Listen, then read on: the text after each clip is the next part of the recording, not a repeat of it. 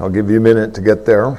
While you're turning there, Tom and I and somebody else, Brian or Brad or somebody, anyway, we were talking, and somehow our conversation earlier today got on crime and the enforcement of laws and punishment for crime. And Tom had mentioned, what most people have heard that throughout history, and I think today as well, in some countries when a crime is committed, specifically theft, that the officials may remove a finger or a hand, chop off part of the hand or the entire hand as a deterrent for crime, which, in our society sounds brutal and bizarre. But I think we all pretty much know strong punishment deters the wrong kind of actions. I think we'd all agree with that.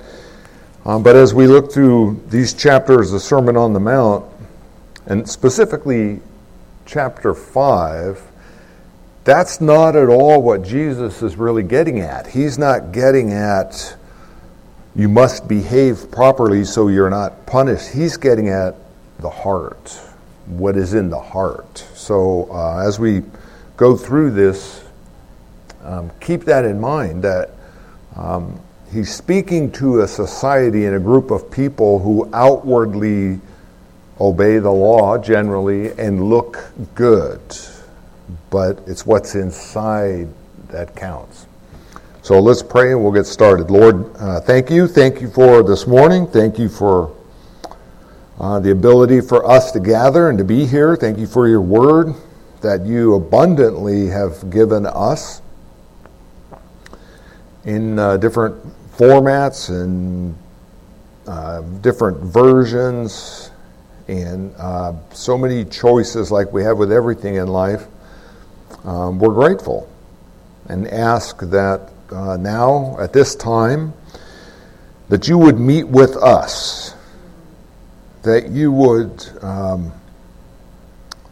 open our eyes to the truth of your word, that you would open our ears to hear your word, and that you would be at work in our lives, that our hearts would be responsive, that our worship of you wouldn't be just outward, but that it would be inward, that you would be glorified in our thoughts and in our inner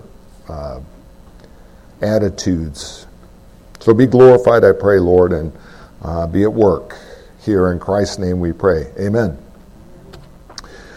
Okay, I kind of modified last week's notes, and we're not going to go over that whole first page. Some of that, hopefully, you could fill in the blanks, author, setting.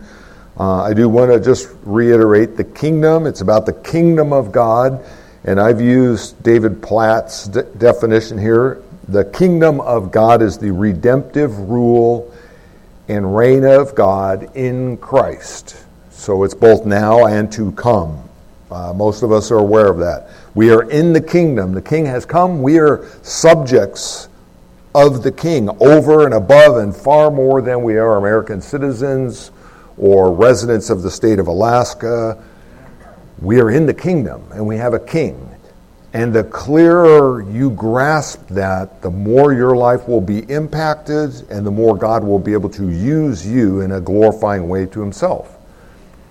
So I wanted to stress that. It's now, and the fulfillment will come when he returns. Okay, what does blessed mean? How does that differ from happy? Hopefully you remember those kinds of things. Who are the blessed? Well, Jesus said it's the poor in spirit, it's those who mourn, it's the meek, it's those who hunger and thirst, it's the merciful, it's the pure in heart.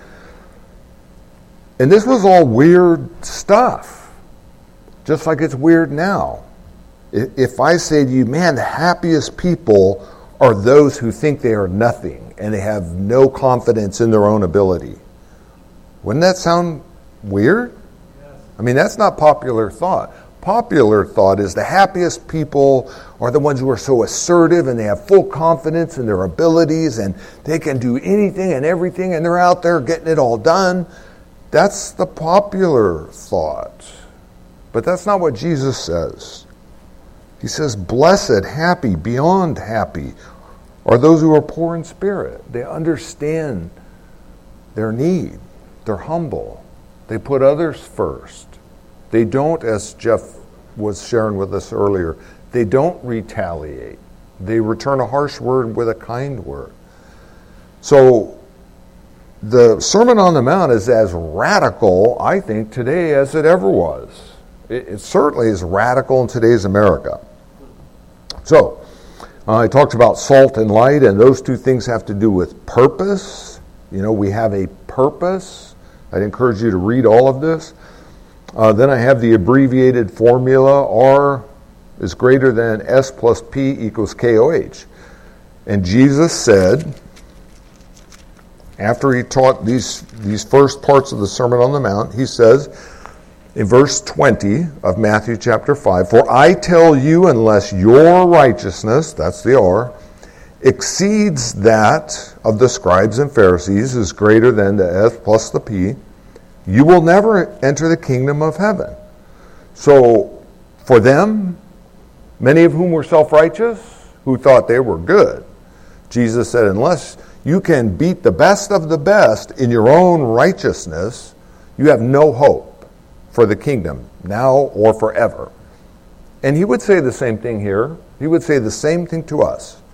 Unless your righteousness, unless your rightness, unless your right relationship with God is better than the best of the best, the scribes and the Pharisees, unless it exceeds that in some way, you really have no hope of entering the kingdom. And if you're fairly fluent in evangelical Christian doctrine, well, you realize that's because we trust his righteousness. His righteousness becomes our righteousness. So ours exceeds the best efforts any human could ever put forth other than that divine human, which is Christ. Okay, and then, so that now before I read Matthew 21 through 30, I just want to reiterate, Jesus wants to change the way you think. He wants to change how you think. Because even if you're thinking right, and hopefully we all are in a bunch of areas, there are still ways that we think incorrectly. And so he wants to change that. And by changing how you think, he wants to change your actions, your behavior. Because where your thoughts are, your behavior will follow. And if not, you would be the hypocrites that Jesus describes in this whole passage, which is why he goes back to what's in the heart. It's far more important than the outward appearance. So, okay, picking up in verse 21, Jesus says, you have heard that it was said to those of old, you shall not murder, and whoever murders will be liable to judgment. But I say to you that everyone who is angry with his brother or brother's sister will be liable to judgment. Whoever insults his brother will be liable to the council, and whoever says, you fool, will be liable to the hell of fire, or to the fires of hell. So, now, when you first read this may seem like way out of place here. But he says, so, if you are offering your gift at the altar, and there remember that your brother has something against you, leave your gift there before the altar and go. First, he says, be reconciled to your brother, and then come and offer your gift. Come to terms quickly with your accuser while you are going with him to court, lest your accuser hand you over to the judge, and the judge to the guard, and you be put in prison, and Greg come visit you. Truly, I say to you, you will never get out until you have paid the last penny. That seems, a lot of the Sermon on the Mount, it's at first reading, sometimes it's like, okay, I'm not really following this. And sometimes I've had that feeling with that. You may too. I'll continue reading. You have heard that it was said, you shall not commit adultery. But I say to you that everyone who looks at a woman with lustful intent has already committed adultery with her in his heart. I'll just pause there and say he's speaking to primarily a male audience, or that's his intent, but this works in both directions. It's not only men who would look lustfully at a woman, especially in our times. Men can look lustfully at men, women can look lustfully at women can look lustfully at men. So we don't want to just narrow this down. So he says, in verse 29, if your right eye causes you to sin, tear it out and throw it away. For it is better for you to lose one of your members than your whole body be thrown into hell. And if your right hand causes you to sin, cut it off and throw it away. For it is better that you lose one of your members than that your whole body go into hell. So he's not talking about the extreme punishment of, I stole, therefore cut off my hand. He's saying something is better than something else. And so we're going to just move on through this. At the bottom of the first page, when I wrote, Jesus wants to change the way I think. Yes, no, maybe so, not too concerned. And I put a line through that. So you can circle one of those, or you don't need to, it's up to you, but I encourage you to be brutally honest with yourself and with God, because He knows you and me anyway, right? He knows my thoughts. He knows what I treasure in my heart. He knows. He knows what I do before I do it. So just think on that. Does Jesus want to change the way you think? And I would encourage you to put the answer that you really believe. Okay, on the next page, the reason I made a big issue out of these 4 words last week, opinion, conviction, belief, and truth, is, first of all, I had mentioned in the last 14, 15 months, more than that, but especially that, the overemphasis on the importance of opinion has caused shocking problems. Shocking problems. So I give my definition for opinion, and Joel's got that there, a belief or judgment that rests on grounds insufficient to produce complete certainty, a personal view or attitude. And in my notes I put it's entirely subjective, it's individual preference, low importance. My opinion has very, very little importance. It's not provable. I can't prove my opinion. My opinion is not a fact. Sorry, does that say Lakers better than Celtics? I just want to verify that. I think it does, and it's in print, so it has to be true, right? But examples, chocolate's better than vanilla. You can't prove that. Now, you could take a survey and say more people like chocolate than they do vanilla, but it still doesn't prove that the Lakers are better than the Celtics or that chocolate's better than vanilla. It's an opinion. And we all need to embrace the fact that, I can have my opinion, especially on things that are not important, but never forget, I gave up my right to my opinions at the cross, especially to fight over my opinions. I gave that up at the cross. I can't go to war over stuff like this. The next word, conviction. Conviction is subjective, as is opinion. It's entirely connected to the subject. It's not this kind of empirical proof or fact. Conviction is subjective. It's individual. It's moderately important. It's a little more important than my opinion. And we frequently use the Romans chapter 14 thing as an example. Convictions are not really provable, and they're not really worth separating fellowship. That's why Paul taught us in Romans. One man says, I can eat meat that was sacrificed to idol because it's just a T-bone steak. And somebody else like, no, I can't do that in good conscience because, it was sacrificed to an idol and I used to be an idol worshiper and so I can't do that. But there's not a right or a wrong. They're just different. And we all have different convictions. And we need to follow our convictions and also always examine them in the light of Scripture. Yeah, my conviction might be the Lakers will win it all this year, or chocolate has significant health benefits. Well, I can find a bunch of, quote, evidence to prove it, and somebody else can find a bunch of evidence to disprove it, and so there's no point in arguing over that. It's my conviction. It's not Steve's conviction. It's not the other Greg's conviction. We're to love one another, embrace one another, embrace the fact that he has his convictions, I have my convictions, but God is greater than it all. He overarches it all. And we're in fellowship, and we love one another. And I will lay down my life for my brother and trust that my brother would lay down his life for me.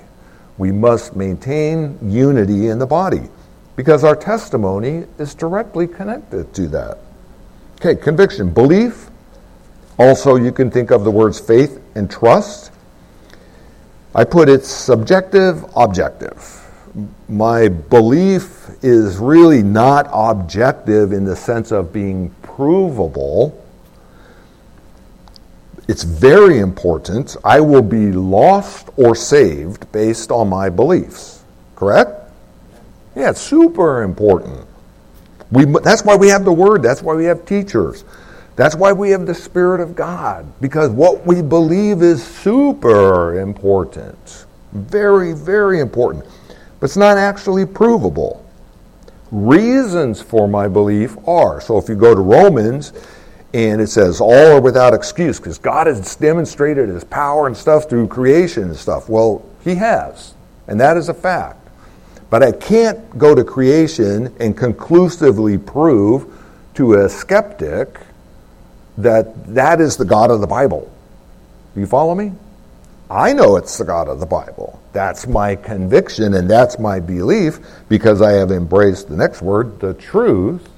And so I understand, well, if God says it, it's true. So if God says the mountains display his creative glory, then to me that's true. But to somebody else, it's not.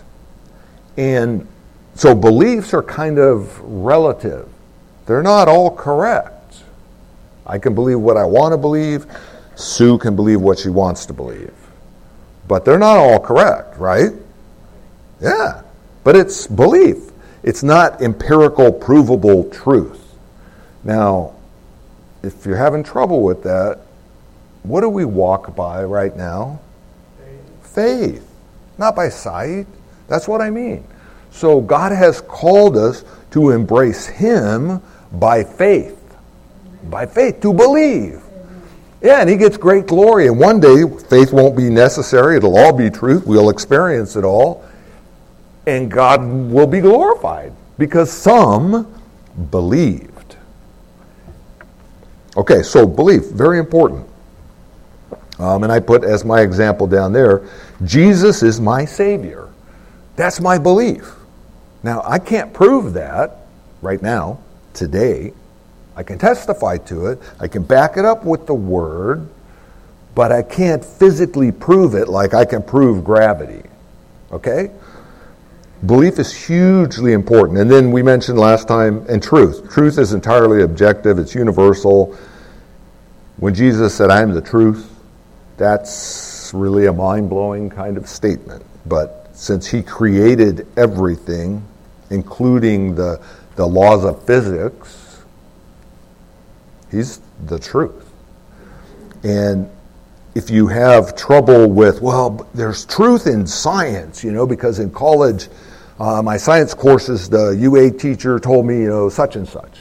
And my ancestors used to swing around in the trees a while back. Well, that's not truth, right?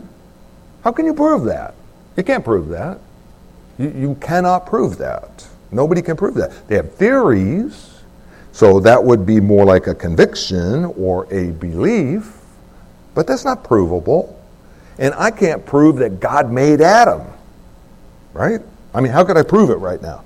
I believe it. I believe it. I have His Word to back it up. So it gives substance to what I believe. But it's not provable like gravity, where two of us are up on the top of a building. I'm like, there's gravity and it will pull you to the ground fast. Nah, it's true for you, but it's not really true for me. It's ridiculous, right? Okay, because we live in a time when people want to convince you that truth is relative. Oh, that's your truth. No, that's my belief. Truth is not relative. Truth is absolute. Absolute. Okay, so there's all of that. Opinion is less than conviction, which is less than belief, which is less than truth. And our opinions and convictions and beliefs can lead us into truth or lead us into lies. We can believe lies. We should know that.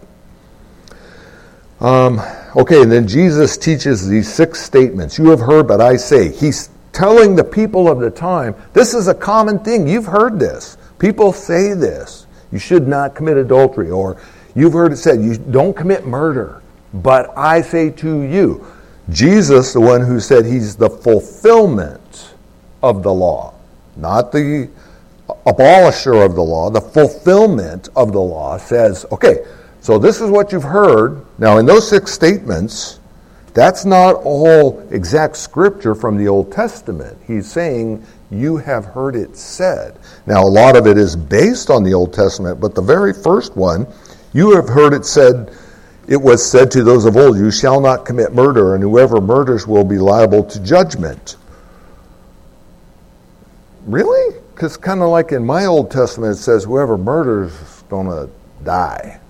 Because that's really what it taught. That's what the law said. So Jesus is saying, okay, the popular way of looking at things is if you commit murder, you're going to have to, you'll be called up, you're going to have to appear before a council or a judgment, and, et cetera, et cetera.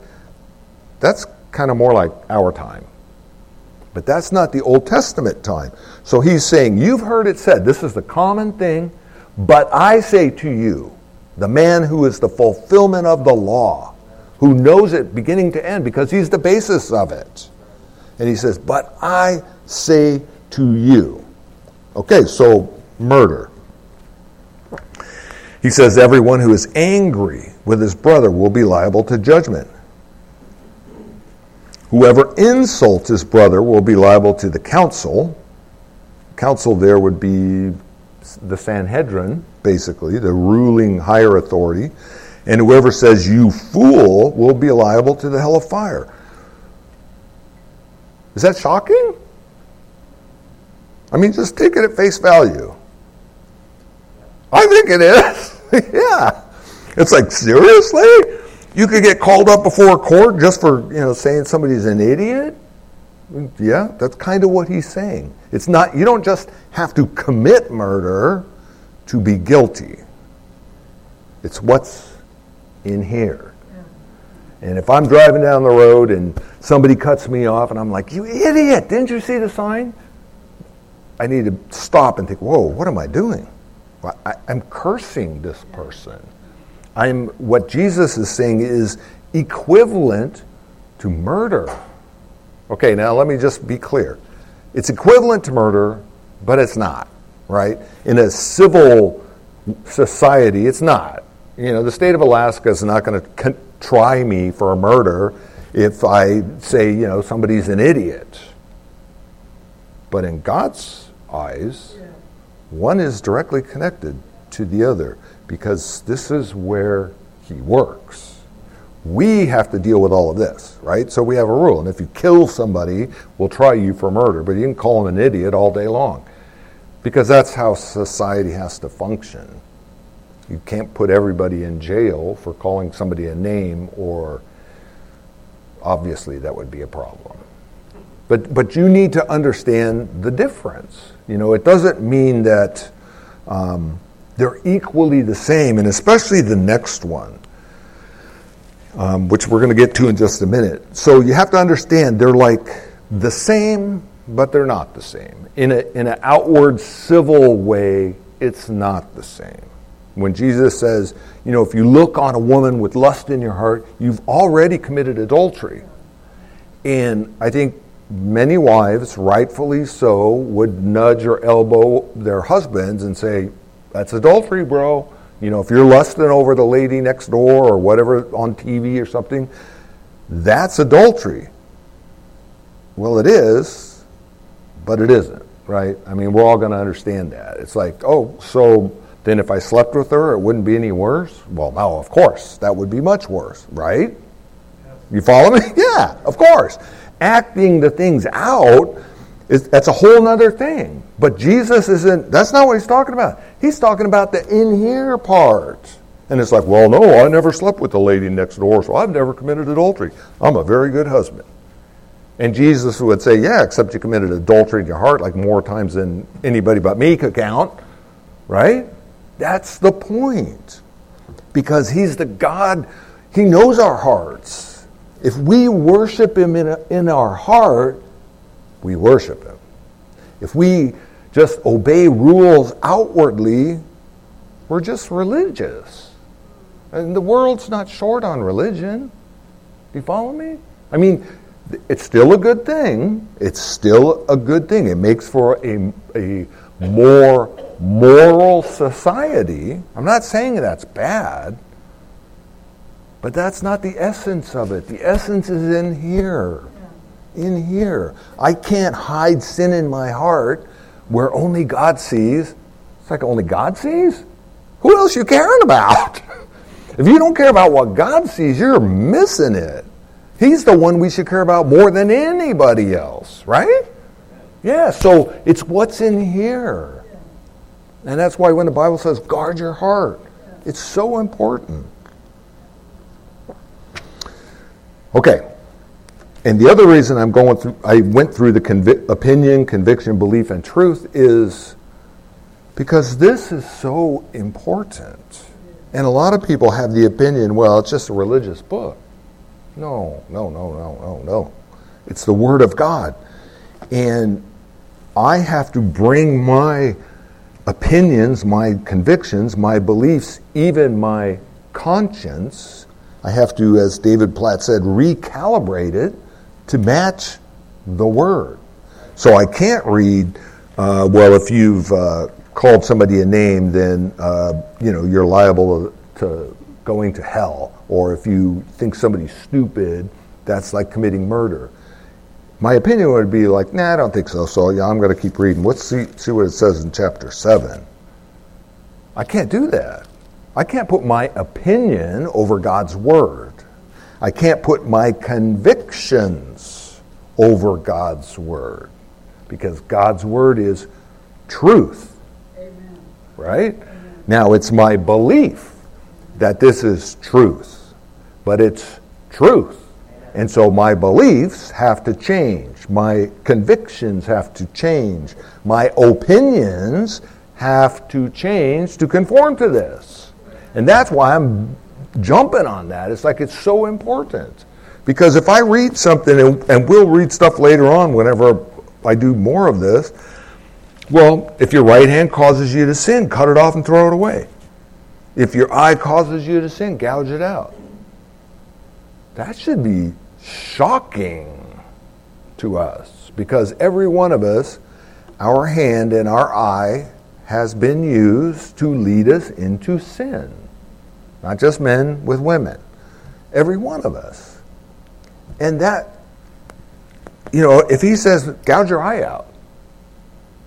Seriously? I know a guy who's in jail facing years because he got in a bar fight and he hit a guy and the guy lost the sight of his eye. And so his whole life's been turned all around. And that wasn't even intentional. Jesus is saying, if my eye causes me to sin, it is such a drastic problem, I would be better to gouge out my eye.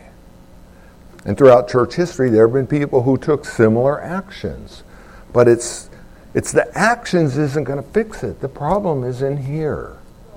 And the Spirit of God will work in here as we submit to Him and earnestly desire Him to work in here, and we're transformed. Okay. So remember verse 20. For I tell you, unless your righteousness exceeds that of the scribes and the Pharisees, you'll never enter the kingdom of heaven. And look at verse 48, the last verse in that chapter. Therefore, you therefore must be perfect as your heavenly Father is perfect. So we kind of got this perfection sandwich with those 6 things in between them.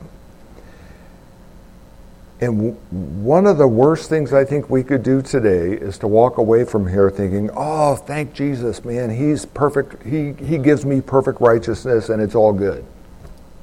And not be taken aback by these 6 warnings that Jesus Himself put in very drastic terms. Okay, murder. What is murder? Probably have a definition. The killing of another human being under conditions specifically covered in the law. Okay, so that's murder. It's killing, there are conditions involved, and it's under the law. Okay, what isn't murder?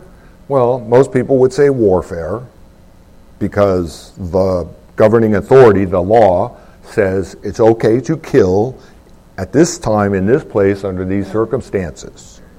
It's only as valid as the governing authority that makes those decisions, but that is a very important factor.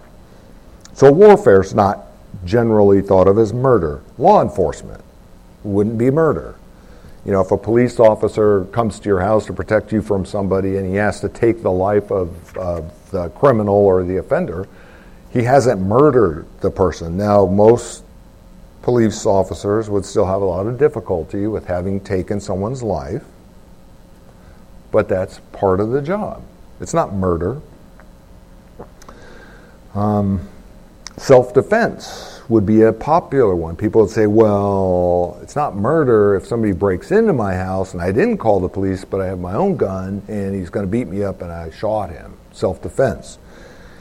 I would agree that's not murder, though Jesus has something to talk about self-defense further in this chapter. So, you know, murder is and isn't. I guess what I want to say in all of that is the civil definitions are only as good as the civil definition, right? Nazi Germany, the definition of what was murder, we now look back on and think, seriously, how could you do that? And Lord willing, if He waits long enough, somebody will look back on our society and look at the whole abortion situation and say, seriously, that wasn't considered murder? How could you do that? And there would be other things that, you know, fall into all of this. So just be aware that the secular governing authority that makes these determinations, this is always over and above, right? We know that. So when there's discrepancy, we have to say, and it's not always easy. It's not always easy. I just saw a movie recently about a guy who served in World War II. Wasn't Sergeant York, but that gives you kind of the idea if you're old enough to know the movie Sergeant York, which I am and I love it. But yeah, so being a conscientious objector in combat and all of that. I mean, it's like, okay, well, there's God's law, there's the civil law. How do I bring these two together? And it's not always easy, right? We all know that. It's not always easy. But don't miss the point here. Jesus is saying, first of all, murder isn't just killing somebody.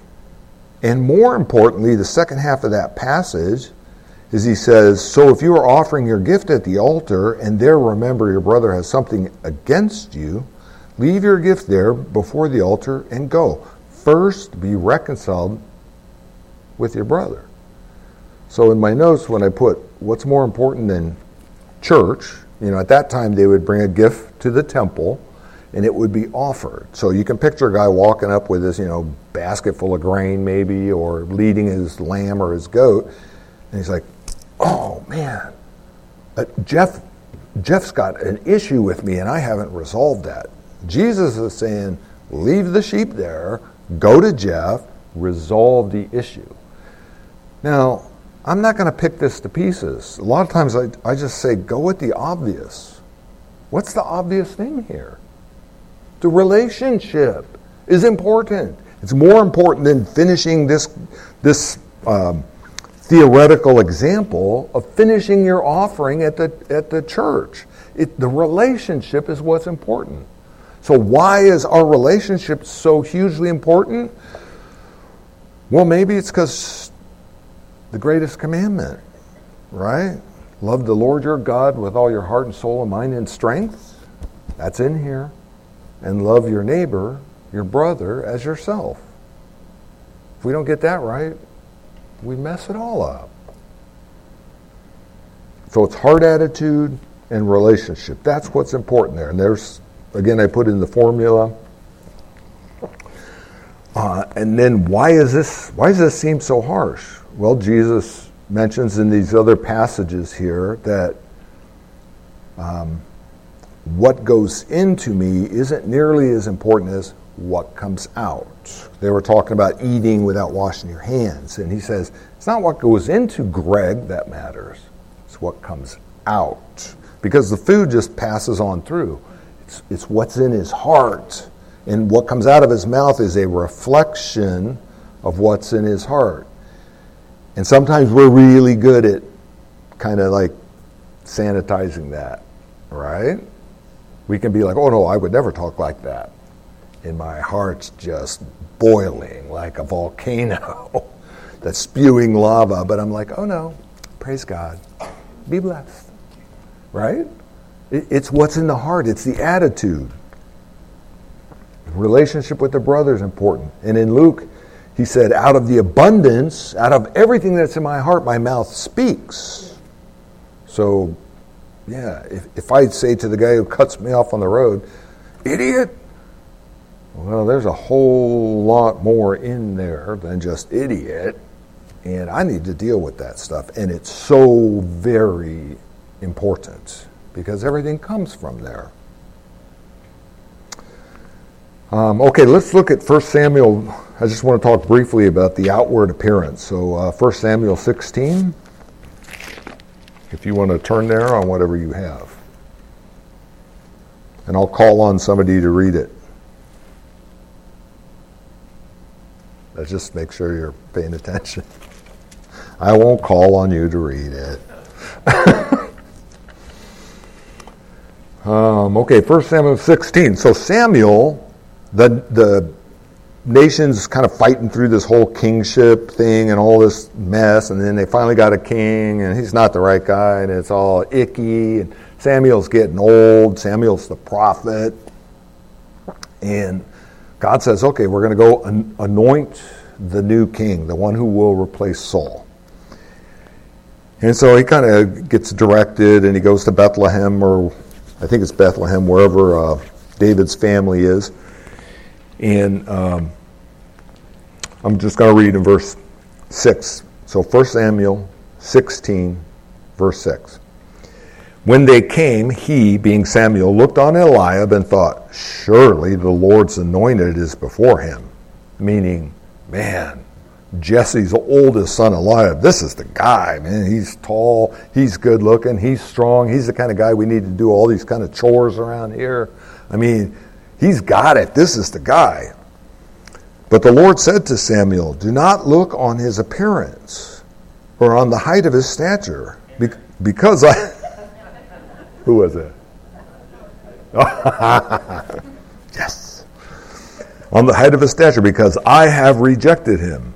For the Lord sees not as man sees. Man looks on the outward appearance, but the Lord looks on the heart. Amen. The Lord sees the heart. He sees my heart even before things have happened. He sees the beginning and the end and everything in between. So he knows that. That's why it's so important that I worship God in my heart. and my heart is pure, and I don't have murder in my heart, and I don't have lust in my heart. That's why it's so important. He looks on the heart. So I just gave you a little opportunity here. How would you rate your outward appearance? And you can pick a number. And I'm going to look at every one, and if you circled 10, you're really going to be in trouble. No, seriously though, evaluate yourself. How would I, by outward appearance, we're talking about what everybody sees, like what I look like at church or at work or whatever. How am I doing on the outward appearance? The outward appearance isn't totally unimportant, right? It's important.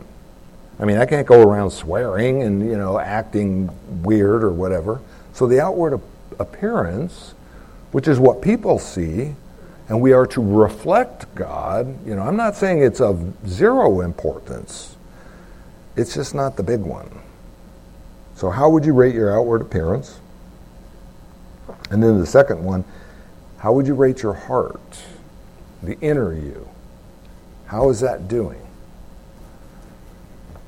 And I even put in my notes, and how would God rate it? How would God rate you? He knows my heart. He knows my temptations. He knows any little sneaky thing I do that nobody else is going to know about or see. He knows that. How would he rate me? Okay, and then at the end of this, I put, what's the main point of 23 through 26? I pretty much already mentioned that.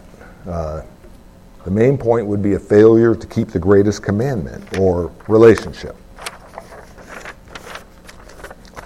Okay? On the back page, Tom is like, yeah, go Greg, go Greg. Let me just read now those 3 verses again. Matthew 5, 27 through 30. This is the second of the big 6 here. You have heard it, that it was said, you shall not commit adultery. But I say to you that everyone who looks at a woman with lustful intent has already committed adultery with her in his heart. If your right eye causes you to sin, tear it out and throw it away. For it is better that you lose one of your members than your whole body be thrown into hell. And if your right hand causes you to sin, cut it off and throw it away. For it is better that you lose one of your members than your whole body to go into hell. Okay, I just thought I'd share briefly some of the words. I'm using the ESV. Some of you have a different version, and it's going to say it a little bit differently. So I'm whatever I'm doing, transliterating or something from the ESV. Lustful intent. Lustful means to set the heart upon, to covet, to desire. So when he says lustful intent, if I'm looking at the neighbor, I don't really have a great neighbor, just to be clear, that's just an example. I do that kind of stuff. But if I'm looking at the neighbor lady and I'm setting my heart upon her and I'm desiring her, I'm coveting her, okay, that would be lustful intent. The word looks is a continuous process of looking. So if I'm watching television and a very scandalous commercial pops up and I'm like, whoa, beach scenes or whatever, I haven't sinned in that as long as I avert my eyes and I'm like, okay, that's not really what I was after here. I was trying to watch my basketball team. To look on in this context is a continuous process of looking. And then added to that some other grammar here that says a goal or action that follows the action of looking. So it's not simply a glance. It's a repeated kind of thing. And I think every single guy in here at least knows exactly what I'm talking about. We live in a super sexualized world, and it's continual battle. And some of us are waging the fight well, and some of us are losing it completely. When you read through Proverbs, it talks about the adulterous woman. It's like that was the one lady in that whole part of town. So if you didn't see her on the street or whatever, you're good. Okay, well, the adulterous woman is in my phone. She's in my house. She's everywhere I look. She's jogging on Sundays on the sidewalk. She's everywhere. Now, I'm not blaming people that are out running in exercise gear. I think you understand that. But our society is so sexual. And so it's everywhere. It's not like it was in Solomon's time in Proverbs. It's a continual battle. So when I talk about this, and Jesus says, you look on a woman lustfully, you've already committed adultery. What he's saying is, it wasn't just a one-off kind of thing. I would already know. It's not just a glance. It's a looking. It's a coming back looking. It's like, I've already lost the fight. And that's what he's speaking into right here. I'm sorry, Joel, did you put up the lust definition? Intense sexual desire or appetite. We live in a constant battle against that, at least as men. Uncontrolled or illicit sexual desire or appetite. Lecherousness. Lecherousness is like such an old word, but man, I think we should use it more, because doesn't it really sound like, it sounds like all of that. It's like, what are you doing, you lecherous person? Quit, you're drooling on your shirt, quit looking at her. I mean, it's probably a word we should use more. But so you get it. So when Jesus is saying, you're not supposed to commit adultery, so Greg, I never cheated on my wife. Kim knows, or I think she knows. I've told her, I've never committed adultery. And then I read this like, whoa. Okay, well, that kind of knocked me off my pedestal, didn't it? Yeah. I say to you, everyone who looks at a woman with lustful intent has already committed adultery with her in his heart. And as we wrap up, the rest of this is the most important part. He says, if your eye causes you to sin, tear it out and throw it away. If your hand causes you to sin, tear it out and throw it away. Think in terms of lust and sexual sin. Starts here. Next thing would be touching, right? I mean, I hope you don't mind me being perfectly kind of blunt, but that's how sexual sin goes. And we have so much opportunity for this, that if you are, especially men, if you are not absolutely intentional about winning this war, you will be a casualty. I know more casualties than you would want to know about. And one thing will lead to another thing, will lead to another thing, will lead to another thing, will lead to another thing, and you will end up being a slave or an inmate or both.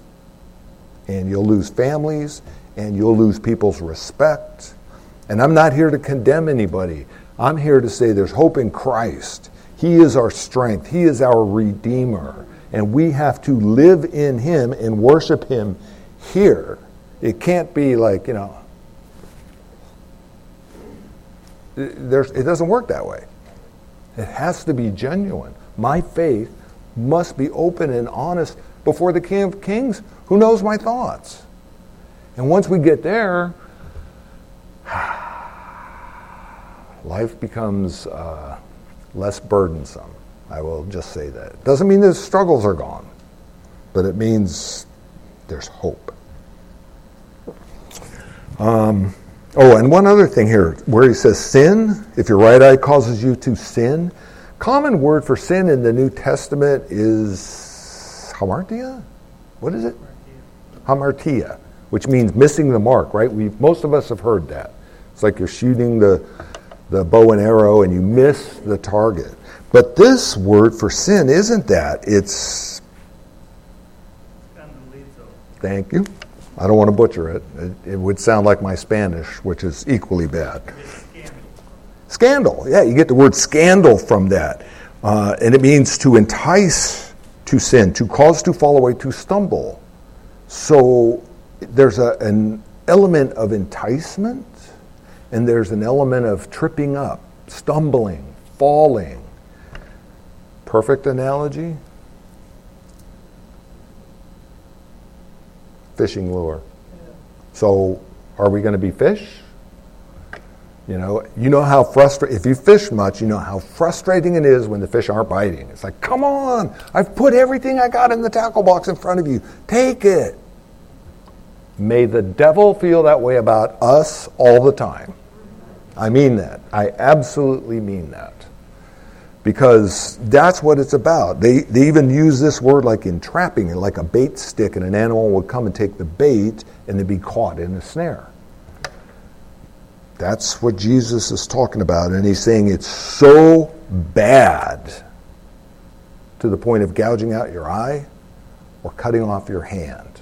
That's how bad it is. So if we think, no, it's not too bad, or nobody knows, or if you're a female and you're like, well, I'm not a guy, I don't do that. I think I could use a size smaller pants, a little bit tighter. We're all in this. Men are different than women. Newsflash. But we're all in this together. I mean, this is our society. So, last thing. Murder, the relationship I need to restore. We touched on this briefly because the murder part is mostly goes to relationships. So this is between you and our wonderful Lord. Identify a relationship you need to restore, and what will you do to fix it? We don't want to be hearers of the word and not doers. My hope is that you come to church and you want to be changed and you want to be transformed. And every day of your Christian walk, you want to grow. That's my desire. And that's my desire for all of you, as it is Tom's and Spencer's and Steve's. So, make it real. What's the relationship you need to fix, and what will you do to fix it? And in relation to lust, what is the action, behavior, or device helping me to lust? I intentionally put helping me because we can't blame the television or the computer or the phone or the lady next door. The problem's in here. These things are just facilitators. So if you want to change, today is the day, now is the time. What device, what do you need to do? The man I talked to who's in jail because he tends to be aggressive and caused a man to lose sight in his eye, he's about to go before the parole board because he got out on probation and went to a bar, and according to him, somebody else started this other altercation and he got in a fight. And so now he's afraid that the parole board's just going to throw everything at him. It's like, dude, you're not learning. You're harmful. So we're just going to toss you away. Which on the one hand, you understand. And on the other hand, I know the guy. I mean, he's a guy. He's a person. He's real to me. And so I said, well, maybe what you could do, I said the parole board's going to they don't want the same old, same old. So you're going to have to hit them with some kind of new suggestion. Maybe you could tell them that you will have an accountability partner with your phone and GPS tracking thing, and that person will track you, and you will not go in any bars or restaurants that serve alcohol or liquor stores, because for him it's always connected with that. If he's sober, he's a nice guy. Gets drunk, he gets very aggressive. So I don't know if he'll do that or not, but that's a workable solution, in part. So with the whole lust thing, what do you need to change? What action, behavior, device do you need to change? I mean, I know people that I always encourage my wife to pick up my devices and look anytime. Email, text, whatever. And once in a while she's like, who's Sally McGillicuddy? And I'm like, I have no idea. Let me see. That's that, the nurse at the jail, and she had to text me when the inmate went off life support or, something like that.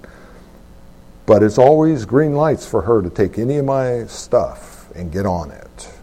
That is like so healthy. I would very, very much encourage you, men, to do that.